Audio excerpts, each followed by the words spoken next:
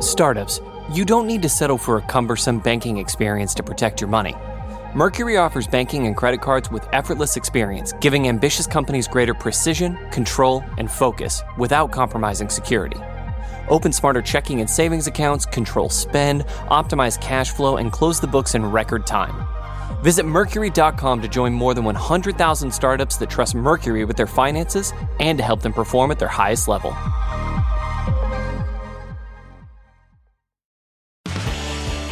Welcome to Recode Media, Peter Kafka. That is me. And today I've got two really cool chats with two interesting, compelling journalists. The first one is Insider's Kat Denbarge, and it's about a story she wrote last week. It's a blockbuster story about YouTube star David Dobrik and accusations of sexual assault aimed at some of his associates and him as well. It's been fascinating to watch the blowback from that story. I think part of it's a tribute to Kat's reporting, which seems pretty airtight, but also the newfound sensitivity. I guess it's not that newfound, it's a few years now. We've seen from big companies about these kind of accusations, and an extraordinary sort of response from big venture capital, which I have not ever seen before. And I'm curious to see whether that sensitivity sticks around. This is part of the landscape now. I'm also curious about the online influencer ecosystem, where there's a lot of potential rewards and upside for young people and not a lot of guardrails, and that seems like probably not sustainable. So we'll see. Also talked with Julia Angwin. She's the editor-in-chief of The Markup. That's the really interesting and provocative data-driven investigative site. It's funded in large part by Craig Newmark of Craigslist fame. The last time we talked to Julia was a few years ago, and it's when she had just started The Markup. In fact, The Markup didn't really exist. She had just announced that she was going to do it. And then subsequently, she was fired and then rehired. There was a lot of drama around that. You probably paid some attention to it. And we talked about that story, but I really wanted to talk about her work. She's doing really important work looking behind the scenes, under the covers, in the black box of big tech, and even things you don't consider big tech, but are certainly technology enabled.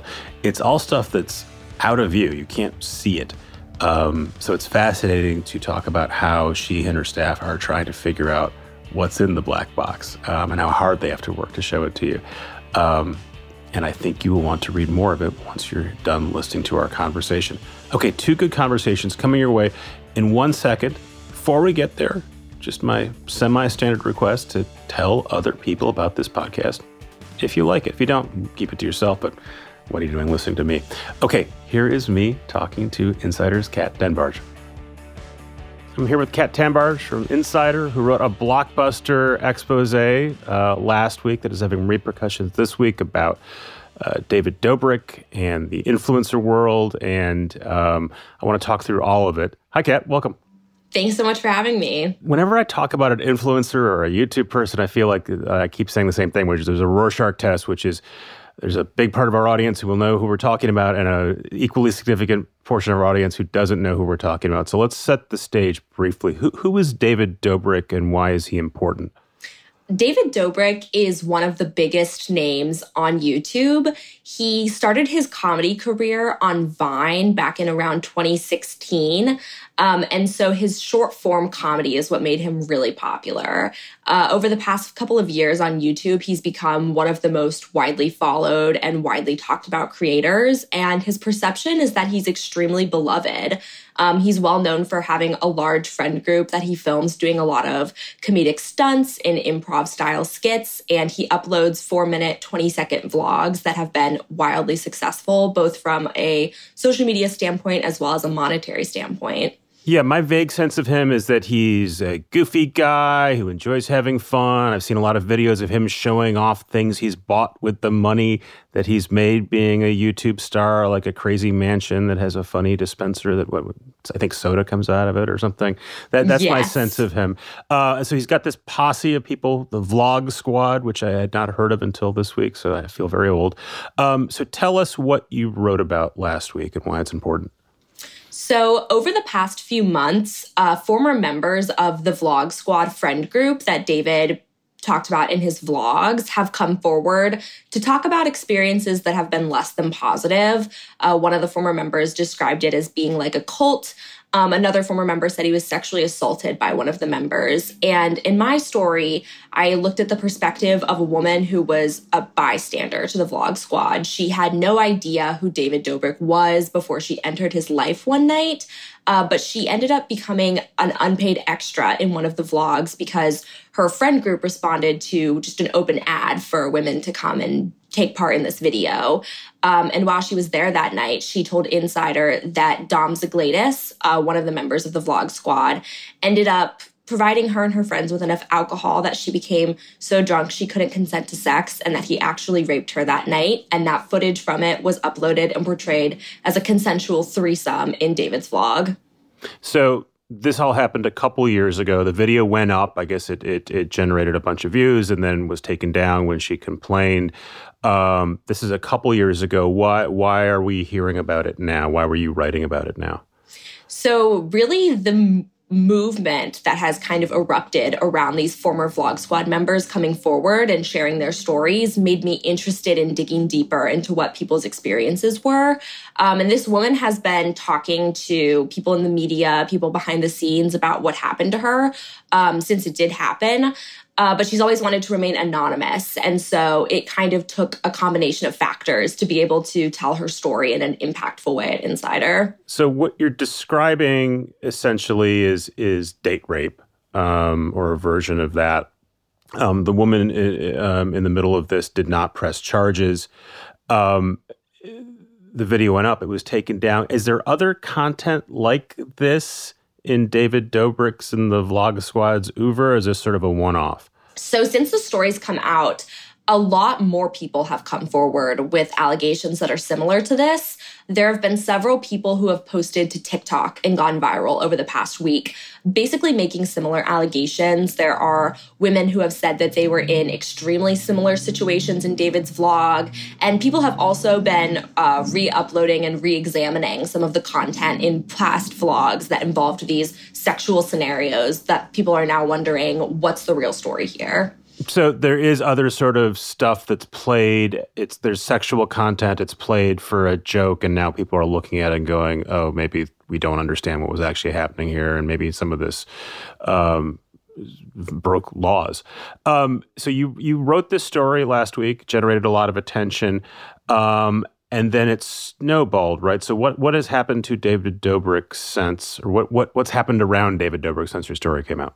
So right after the story came out, David uploaded his first sort of apology, or at least acknowledgement video.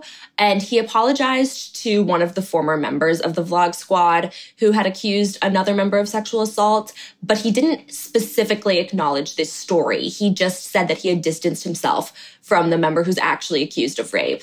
And that apology didn't go over very well. David uploaded it to a really small YouTube channel of his, and people generally felt that he was trying to excuse himself and refocus the blame elsewhere.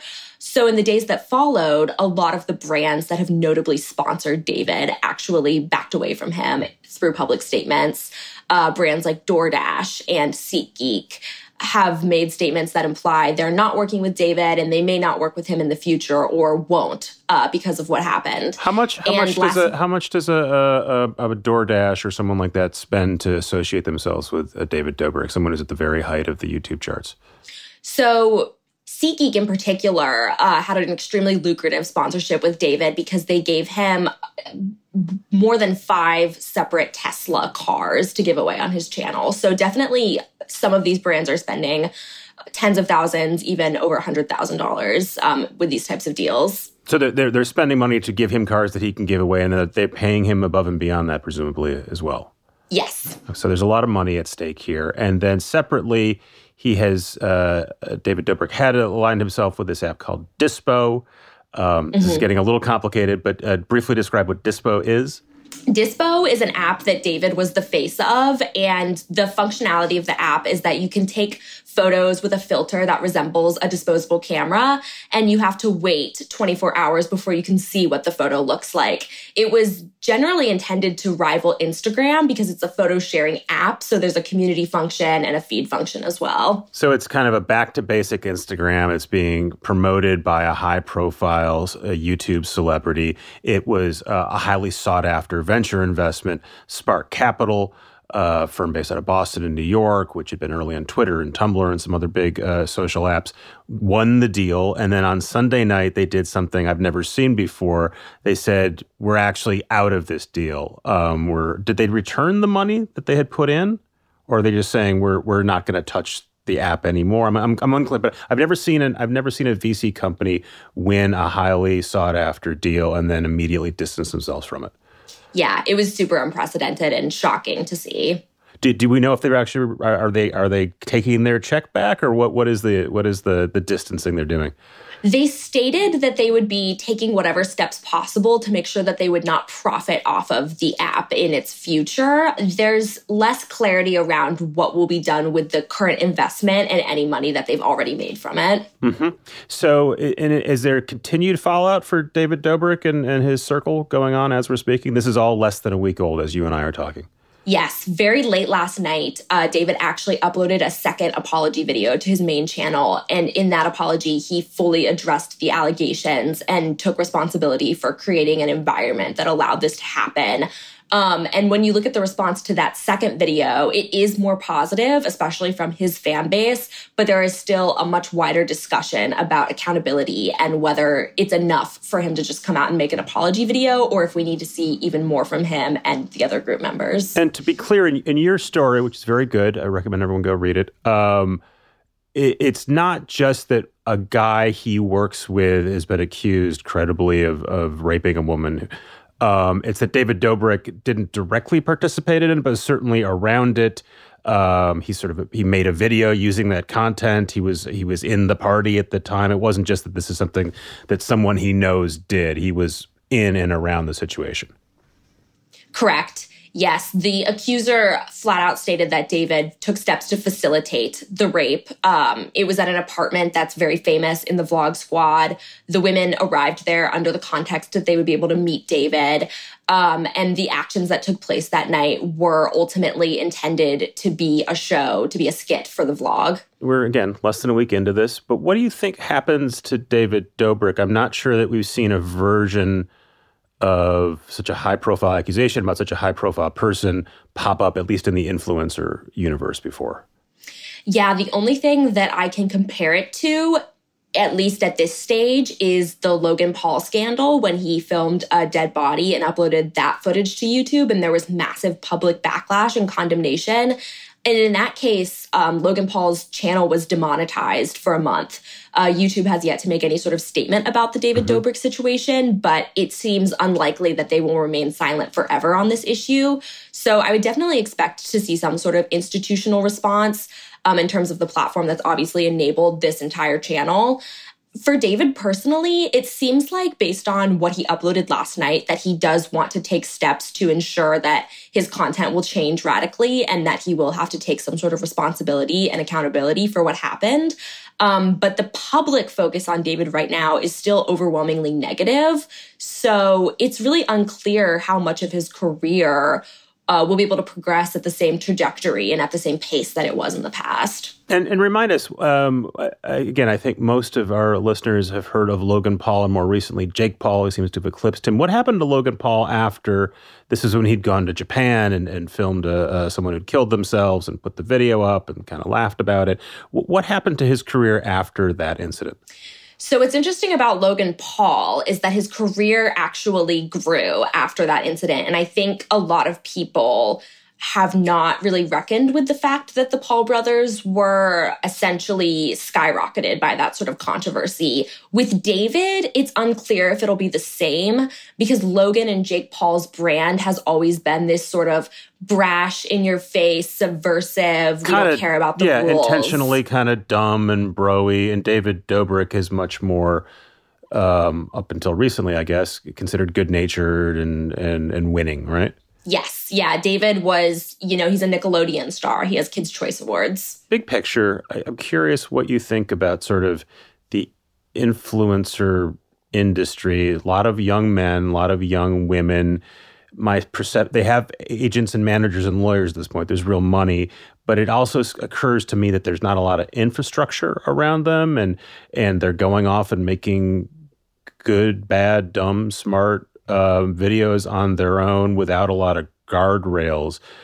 First of all, am I getting that right? Is that what's going on? That's certainly the image they're projecting. Yes, I would say that's the case. It feels a lot like early 2000s Hollywood with tabloid fixtures who were constantly in the public eye, but ultimately there were a lot of repercussions that people are still realizing the full extent of that kind of celebrity. Right. Although with the tabloid stuff, right, you could be tabloid famous, but once you came around to making a television show or a movie or something, there's an apparatus around you. There's people controlling what you create, or at least what comes out of what you make, even if they're not controlling what you do on the strip that night.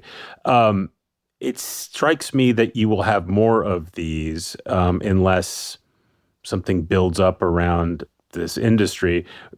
But on the other hand, it seems like kind of the reason this industry works is because it is relatively unfettered, because you do have people not really documenting their lives, but making stuff that's kind of raw and responsive to the audience. And I'm just wondering sort of where you think all of this goes. I think what we're going to see in the coming years is that as a lot of these young stars come of age and really start to reckon with what their maturity process looked like in this sort of limelight, there's going to be a lot of repercussions both for the influencers themselves, who a lot of them are in really exploitative environments, a lot of them are in very toxic circumstances, but also there's the relationship between influencers and their fans, where I think we're really going to see a lot of consequences play out in terms of people grew up with these stars and had parasocial relationships with them, and that those relationships don't always reflect the reality, as I think is really, really clear in this case and in this story. And do you see the platforms, the YouTubes, the Instagrams, the TikToks, they have been struggling almost since they started, sort of trying to figure out what they want on the platform, how much control, if any, they want over what goes on the platform. They generally sort of respond after the fact when something particularly terrible has gone up, and then they'll, like the Logan Paul situation, put them in a penalty box for a little bit. Is there anything they can do systemically to sort of shape it up? Or is this kind of the appeal of the platforms? Is it anything more or less goes? I think when you look at YouTube in particular, it's always been a no-holds-barred approach.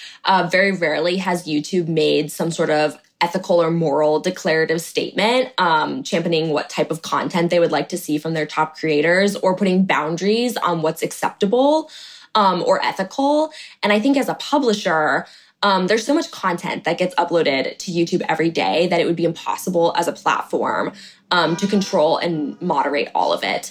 But I do think that as these incidents continue to happen and as they create so much public backlash, YouTube is going to have to formulate a response of some sort, just to, at least from a public standpoint, make it seem like they're attempting to control this type of behavior that is so fueled by the amount of money and exposure that people can get from their platform. So just to be clear, up until at least this week, David Dobrik is someone that YouTube championed, right? They loved having him on the platform. I'm assuming they featured him at events, and I'm assuming he's got many of those plaques telling you how many millions of viewers he's got. First of all, is my assumption correct? Yes, David has been championed as one of YouTube's standout stars. The platform has directly contributed and endorsed his growth and his channel throughout all of the activities that the Vlog Squad participated in, including this night in this video. And any word from YouTube about this? No. Okay. Kat, we're going to leave it here. I imagine the story is not over. We may talk again. Kat Tamberich, nice to meet you. Thanks for coming on. And thanks for your reporting. Thanks so much. Bye-bye. Thanks again to Kat. In a minute, we're going to talk to Julia Angwit. But first, a word from a sponsor. Startups, you don't need to settle for a cumbersome banking experience to protect your money. Mercury offers banking and credit cards with effortless experience, giving ambitious companies greater precision, control, and focus without compromising security. Open smarter checking and savings accounts, control spend, optimize cash flow, and close the books in record time. Visit Mercury.com to join more than 100,000 startups that trust Mercury with their finances and to help them perform at their highest level. I'm back again with Julia Angwit, who I last talked to in 2018. It was a different time. It was the fall of 2018. You had just announced that you were starting the Markup, and then there were some twists and turns, and you weren't at the Markup, and now you're back at the Markup, and now you guys are doing really interesting stuff. Welcome, Julia. It's great to be here. Thanks for coming back. I do want to talk about some of the history, but let's just talk about what the markup is today and the kind of work you're doing, because I think our listeners might know about it, but I think not enough people do. So I want to make sure they do. Yeah, I agree with you. We're a new nonprofit newsroom, and we definitely need more people to know about us. It's hard to break through, and especially during a pandemic year. So we started publishing about a year ago, and we write about the impact of technology on society. And we do it in a kind of unique way. We have a newsroom that is half programmers and half traditional journalists. And so a lot of our work is really very data-driven. And we actually publish most of our data sets and our code, and we get our data reviewed by experts before publication, which is a little bit unusual in a sort of process modeled on peer review. So you guys you're doing accountability journalism. Mm-hmm. A lot focused on Facebook and tech, but not exclusively right now. Yeah, not exclusively. We focus on the impact of tech on society. And so, of course, we do a lot of Facebook, Google, et cetera. But actually, there's a lot of tech that people don't know about. For instance, like we wrote a big investigation last year about tenant screening algorithms that landlords use to determine whether to rent an apartment to you, that most people don't know exists. It's a big industry, and they get it wrong quite a bit. And you and I have talked about this before, but I want to underline it for the listeners. People have sort of heard about data journalism, and they usually think about 538, and what you're doing is different than that. I want you to explain in your own words how that differs from what you might have heard about data journalism in the past. Yeah, that's a really good question. I do feel like sometimes people might be disappointed if they come to us and they think they're going to get 538 because, 538's done a great job of popularizing the idea of using statistics in journalism. And that's, I think, what I would describe their innovation to be. Well, what we do that is different than that, we do use statistics, but we actually collect original data, which is mostly what they're doing is aggregating existing data sets. And so we will go and figure out what data we need to answer a question. Like, for instance, we last year did an investigation of Google. How much does it preference itself in search results? So anyone who's searched on Google has noticed that at the top of the search results, there's all these little boxes and widgets that are supposed to be helpful. But if you click on them, many of them go to Google products themselves or back to a new Google search. And so we want to quantify that. So we actually scraped 15,000 search results, ran some analysis, did some statistics, and came out with a finding on that, which is that they, give themselves nearly half the page. So that's the difference with our data journalism is that we're committed to collecting original data sets and analyzing them. And so it's not just about using stats. And so for the big tech companies, for Google and Facebook, but I imagine this exists everywhere else, you guys are trying to figure out stuff that is intentionally opaque, right? Google and Facebook don't allow people to sort of look at their algorithms and look at their own data. And so you have to, by default, sort of measure what you can see for the most part. And then so you have a little bit of a conundrum, which is, and we can talk about Facebook in particular, but whenever you're going to produce your work, you're going to say, here's what we looked at from scraping 15,000 sites or whatever it is. And the person you're reporting on, the organization reporting on will say, well, that's not the full data set. You're really only getting a limited picture here. So how do you think about sort of the limits of what you can do and sort of the point of, even though you're only seeing a portion of the corpus, I think they call it, right, in data world. Yes. That you're convinced that you're seeing a full picture or enough of a picture. I think I go back to an original adage about journalism, which is that we're the first draft of history, right? We're not trying to be the actual everything, the final version, the fully vetted academic peer-reviewed version. We're trying to be the first draft of what we see. We're truly out there to witness, right? And in reality, journalism has always known that our witnessing is really contingent on where we're standing, right? And so no witness account is ever a full account. And so I see our data journalism the same way, which is we're doing the best that we can. And these are really opaque mechanisms that are designed to be obscure. And I would never claim that we have the full picture. All I would say is we have a better picture than anyone else has because no one can see anything.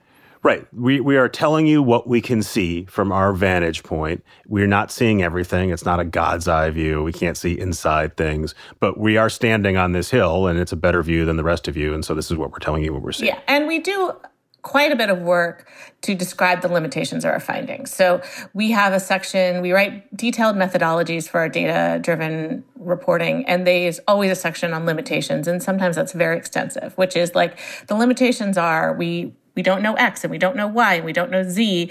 And so that means that our findings are constrained in all these different ways. And so I think I'd rather just be honest with the reader about our limitations. And I think in I don't want to be a press critic here, but journalism hasn't done a great job of that in the past. Mm-hmm. And you do a lot of show your work and you can see the underlying data sets. Do people take you up on that? Are people actually burrowing into the sort of raw material you provide? I find in general that when people critique something, they often literally haven't read it, or they read a headline. And so the idea that someone's actually going to take you up and dig into your data set seems almost fantastical. It seems like a good conceptual idea that no one will actually do. I mean, that's a good point. I don't know what a lot is, but our data sets do get downloaded, and we do have quite a bit of academic citations. If you look up the markup on Google Scholar, I think we could get tenure, we have a decent, rate, which means somebody has looked at our work, used it, maybe reproduced it, maybe just cited it. But I think we are contributing to the advancement of knowledge, and that's that's the point of releasing the data, is to allow it to have a life that contributes to further findings. Let's talk about the Facebook work you're doing, because I think it's very interesting and a good illustration of what you guys are trying to do. So why don't you explain what the Split Screen project is? Yeah, so we have probably the most obscure, ambitious attempt we have to just understand an algorithm is this project Citizen Browser, where we have decided we want to try to understand what is Facebook showing, what is the algorithm showing to different groups of people. So if I'm a white conservative and you're a black liberal, what are we seeing differently, right? And this has been described as the filter bubble. But it's never really been seen because, Facebook's a black box. You can't see other people's feeds. You see what you see, and then you see the data they allow to be released, which is in their tool that they own called CrowdTangle, and that's about it. And so what we did was we went and built an app called Citizen Browser, and then we paid, so far, more than 2,000 people to install it through a survey research company. So we have a nationally representative panel of people who log into Facebook through our app, and then we observe their feed through that. And we don't know anything about these people other than what they self-identify, which is age, race, gender, geography, political affiliation. We strip out any name, a mention of their name, of their friends' names, anything personal.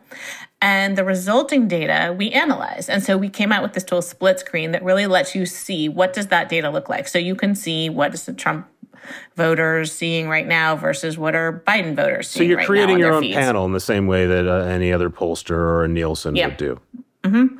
But it's unusual because I don't know how many journalism projects have created a panel. And so I feel like this is a little bit uncharted territory for us. So you guys have now put out a series of stories saying, here, we've looked at what the feed is showing different people about different topics and different times. What have you learned? What surprised you? So we've learned a couple things. One thing that we learned was when we looked at public health announcements about vaccine information from state and federal authorities, that those were not being seen by our Black panelists anywhere near the rate that they were seen by the other demographics. And so that indicated something that we had heard anecdotally, which is that the Black community is not getting as much of public health messaging. And Facebook was meant to be a way to overcome that. And it doesn't look like from our sample that's working. Now, like we said, we have 2,000 people. Mm-hmm. There's 2.7 billion people on Facebook. So, it could be we just have a sample that isn't seeing that, but it certainly doesn't indicate that that effort is working, right, the way that we thought. So that's one thing. Another thing we found is that Facebook, the kind of promises it has made to Congress, sometimes it doesn't live up to them. So back in October, they promised Congress that they would turn off political group recommendations for the duration of the election and the post-election season. The idea being that being pushed into political groups was kind of, and their own studies had shown it could be very radicalizing. And so they wanted to sort of chill out during the election period. They renewed that promise after January 6th. They said, we are still not recommending groups. Mm-hmm. But our data show they never turned them off. They were on the whole time. And there was no way Congress would know that, right? There was no way the public would know that. The only way to know that was a panel, because we could see that all of our people were being recommended political groups. And really the people who were being recommended political groups the most were Trump voters.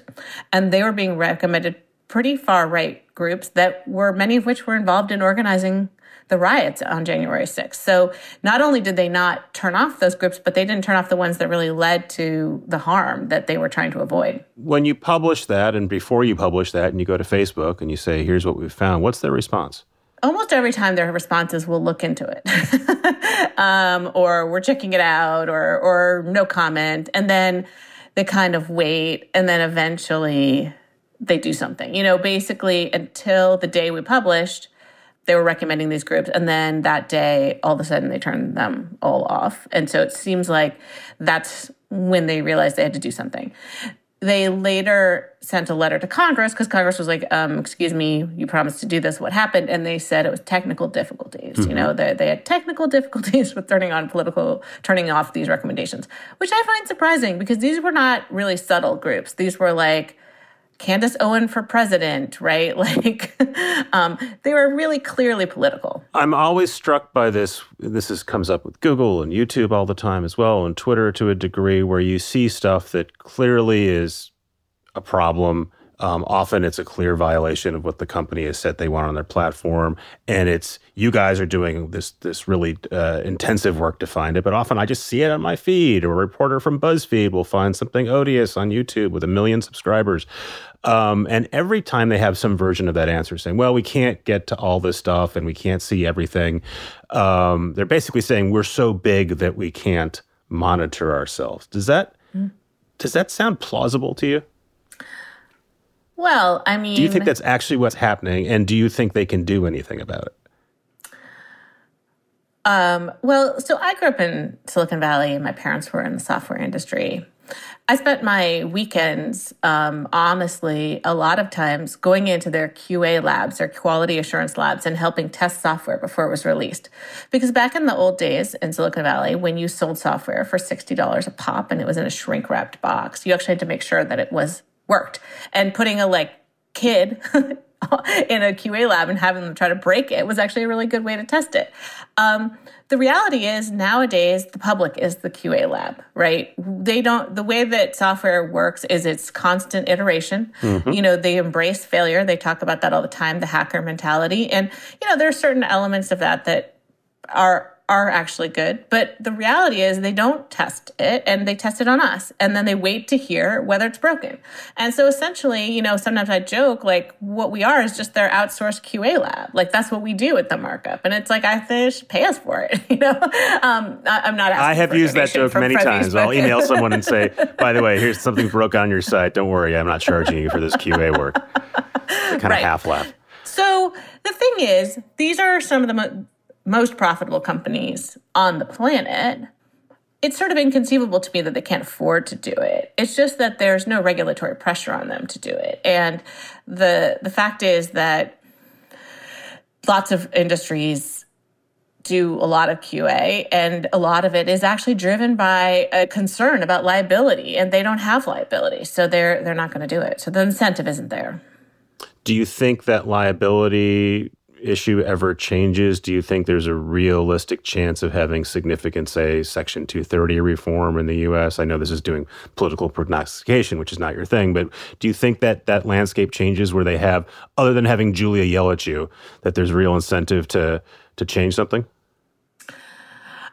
I think so. I mean, look, we have more movement in Washington, more bills being proposed regulating tech, coming from all sides, right? 230 reform, algorithmic auditing requirements, privacy laws. And I'm not, like you said, I'm not a political prognosticator, but it does seem like momentum is building. It is actually bipartisan. And so something is going to happen. And I think the thing that I feel is I want policymakers to make their decisions based on the best available evidence. And the truth is there's not a lot of evidence right now. So like, for instance, they wouldn't have known that political group recommendations weren't, being turned off. And so they couldn't demand that they would be turned off. So I see my role as making sure that the regulators who I think are going to make some important decisions have the right information about what's going wrong, right? Because otherwise it's actually, they're making decisions in a vacuum, You're doing all this work. You're doing it in some ways on behalf of the U.S. government, maybe other regulators around the world. Seems like maybe you should be a government agency. But instead, you're a nonprofit, funded mostly by Craig Newmark, and we've talked about this when you were getting funded. I think initially it was $23 million. $20 million was Craig Newmark's money, some other folks, and we'll go into the history. But just so we're clear on what's going on now, it's still a nonprofit. That's still the model. It's free. You're not charging users. You're asking for donations. Am I missing anything? Yeah, that's right. Yeah, we're philanthropic. Craig is still our biggest funder, but we do have some significant backing from big foundations as well. And do you think that is going to be the model? Do you see that ever changing? Could you imagine selling services, doing sort of bespoke research? Could you see charging me a subscription to read what you're doing? I think we're going to think about a lot of different things, but, we do have a pretty strong privacy promise to our readers that we don't collect data about them. We have no cookies, third-party cookies on our website. We go to enormous efforts not to track and exploit our readers' data. So one thing I think that is definitely off the table that I want to say is we are never going to be in that business because we write largely about the data exploitation business. And so we don't want to be in it. So when we think about our future, we think about things like maybe the privacy tools that we've had to build to power our own website. Perhaps those we could monetize because we've actually had to build everything from a Twitter embed system, event RSVP, YouTube embed, because you can't use any sort of basic free tools that are out on the internet because they all have tracking. So yeah, if I drop in a YouTube embed in the Vox CMS, it's automatically going to engage with their cookies, et cetera. Yeah, exactly. Yeah. So we've had to build a lot of things like that. So I can see us thinking about those types of things. But we're also really young, so we're going to one thing at a time.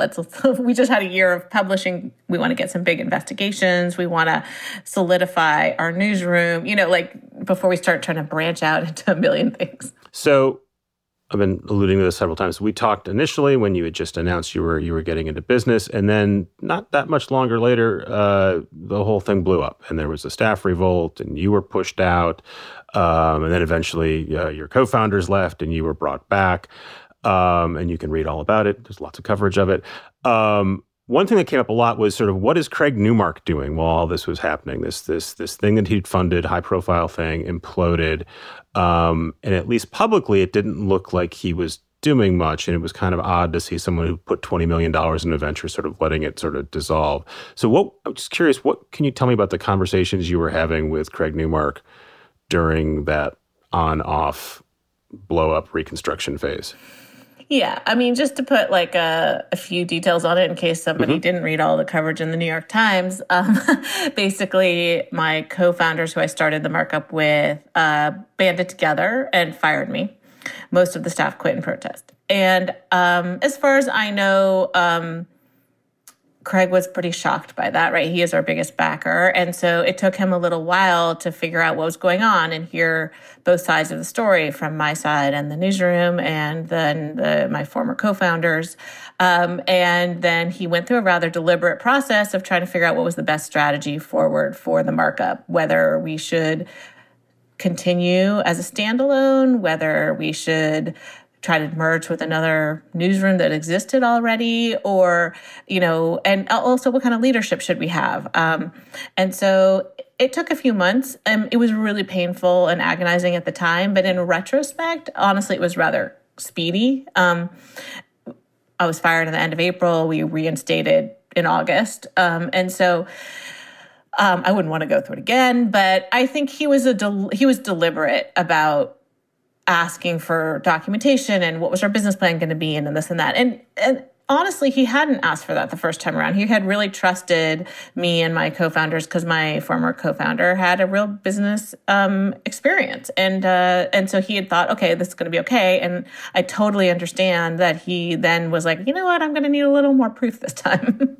So, the advantage of having not only a very wealthy philanthropist backing you, but sort of an eccentric one like Craig is that, when he says he's going to be hands-off, you can reliably trust that he's going to be hands-off. In retrospect, though, would it have been better if he was more engaged from the get-go? Or do you think that's just not a realistic possibility for him to have been sort of in the weeds with you from launch and then to have seen the problems as they were happening?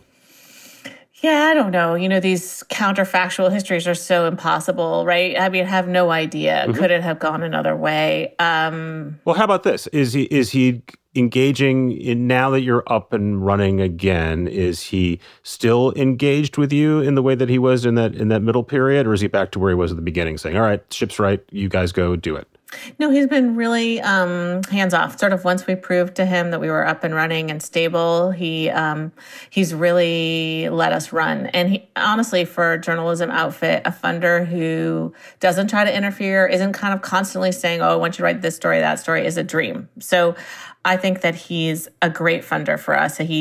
Once he got it stabilized, he really stepped back. And so from my point of view, it's ideal. I'm curious, you've done a lot of work on Facebook, some on Google. As you're looking at other big data-driven consumer platforms, are there ones that are more challenging just because of the way they're built? Is it harder? Will it be harder for you to assess what TikTok is doing just because of the nature of TikTok? I don't know if we'll care about Clubhouse in 6 months, but in theory, if we did, would you be able to do analysis there, or the fact that it's transient audio make it nearly impossible for you to do any kind of real analysis? Yeah, I mean, each platform is its own special kind of hell, and it takes a lot of time. It took us 9 months to build this tool to analyze Facebook. I would love to have a similar tool for each one of the platforms: YouTube, TikTok, Instagram, Snapchat, Telegram, WhatsApp, Clubhouse, maybe. But each one is got special challenges. And the ones that are on the phone only are really difficult, right? The reason we were able to do this Facebook analysis is because we built a desktop app that people log into from their desktop. They still use Facebook on their phone, but building tools for the desktop is so much easier. Mobile is really difficult. And so I am worried because most social networking is moving more and more to mobile. And so the ability to do this type of analysis it just becomes exponentially harder. And so I worry about that because I think that TikTok, for instance, is a Wild West. Who knows what's happening there? I'd really like to know more. And so one thing I've been thinking about is, like, if we were going to tackle one next, which one would it be? Which is the most important one to do? And how hard is it going to be? I'm imagining you having to do some sort of setup where you're just having people film their phones. You give them a second phone and they have to hold their phone up to their phone that has TikTok on it and record it. It seems kind of unwieldy. I'm sure we haven't considered that. Yeah, okay, there we go. And I'm sure they are not intentionally trying to create, well, you tell me. I mean, the phone is the phone. Everyone's going to put something on the phone. Do you think any of these platforms are intentionally making their stuff obscure and difficult to track, or do you think it's just the nature of what they're making is that it's all below the surface? Some of them are definitely trying to make it difficult, but the reality is that the big challenge is the phone. And honestly, the thing is that it's kind of a good thing. Apple has built sort of sandboxes around its apps. And so each app can't really leap into and take data from another app. Mm-hmm. And so for us to monitor somebody's TikTok, we can't build a phone app that then grabs data from your TikTok app because Apple's put a nice wall there. That's a good privacy feature. It just means that there's not a good way to audit that app. And then when you think about, and you're not exclusively doing these consumer apps like you were talking about, some work you were doing at the beginning of this podcast. How do you decide between saying, all right, Facebook's huge, it's got huge influence, we should spend all our time on that, versus there are algorithms all throughout our life. A lot of them are important. A lot of them we don't know exist. We want to spend time on those. Which I assume are just as gnarly and hard to figure out.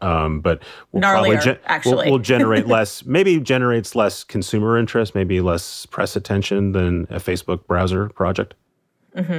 Yeah, no, I mean, some of these algorithms are so unsexy, right? Like our launch story was about Allstate's car insurance pricing algorithm. They had developed a black box algorithm that was going to charge you, that is actually charging people based on their willingness to pay rather than their risk. And that's a huge deal, right? That impacts tens of millions of people. And it's in a regulated industry where the intent of the law is to not allow that to happen. And so there are lawsuits and regulatory actions still to this day that are unfolding because of that story, but they don't get that much press, right? Nobody really gets super excited. Like Allstate isn't a big clickbait topic, you know? But those are important, and we will always be doing those. We, like our mix of stories is actually, our big investigations are about 50-50, about 50% tech platforms, 50% these giant other things that you don't always think about. Have the platforms ever come to you and said, look, we know you're going to do the work. We don't love it, but let's make this a little easier for you. We're gonna at least get this right?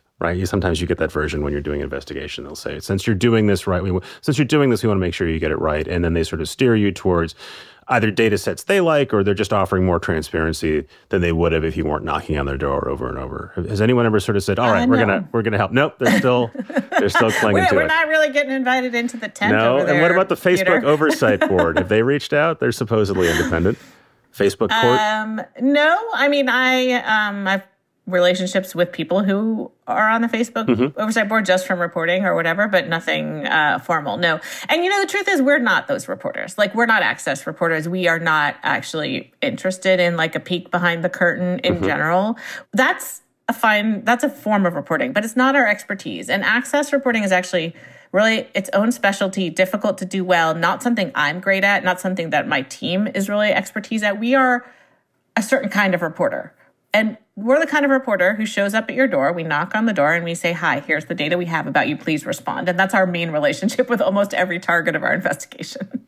What do you think? I mean, I'm sure you are following this professionally. Facebook has worked with reporters recently in a couple instances. One, there was a big New Yorker piece, and then there was also just recently a technology review piece from MIT that were both pretty scathing pieces about internal workings at Facebook. Clearly not what Facebook intended to do. What did you think of those two pieces?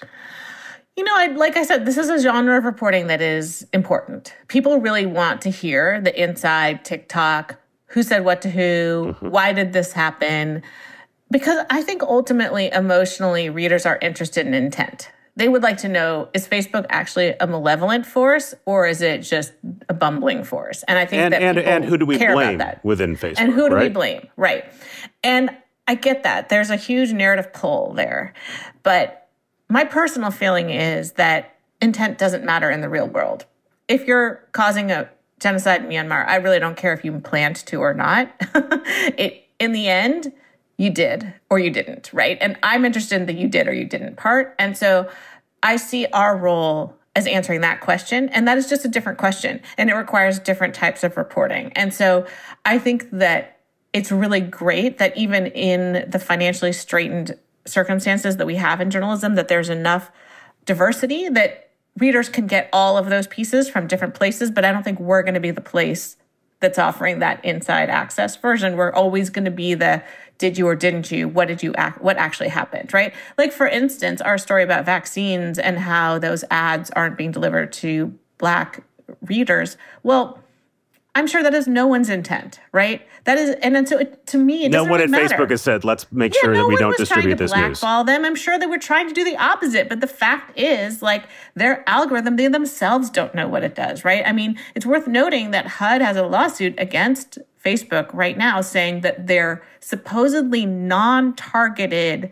algorithm for delivering ads is actually discriminatory, right? It's an open question whether Facebook can deliver ads in a non-discriminatory way at all. And so our story adds a piece of evidence to that very important question. And so that's why I'm saying we're just playing on a different field than those other people. And I think it's important that we know our lane, they know their lane, and I really appreciate their reporting. It helps me think through these issues more, but I'm not as interested in intent as others are. Julia, I appreciate your reporting at the markup.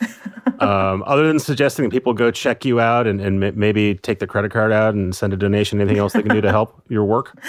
That's it. Just read it and tell people about it because we're new and I don't know how many people know about us. We're trying to help. Thank you, Peter. We'll boost your numbers. Thank you, Julia. Be well. Appreciate it. Take care.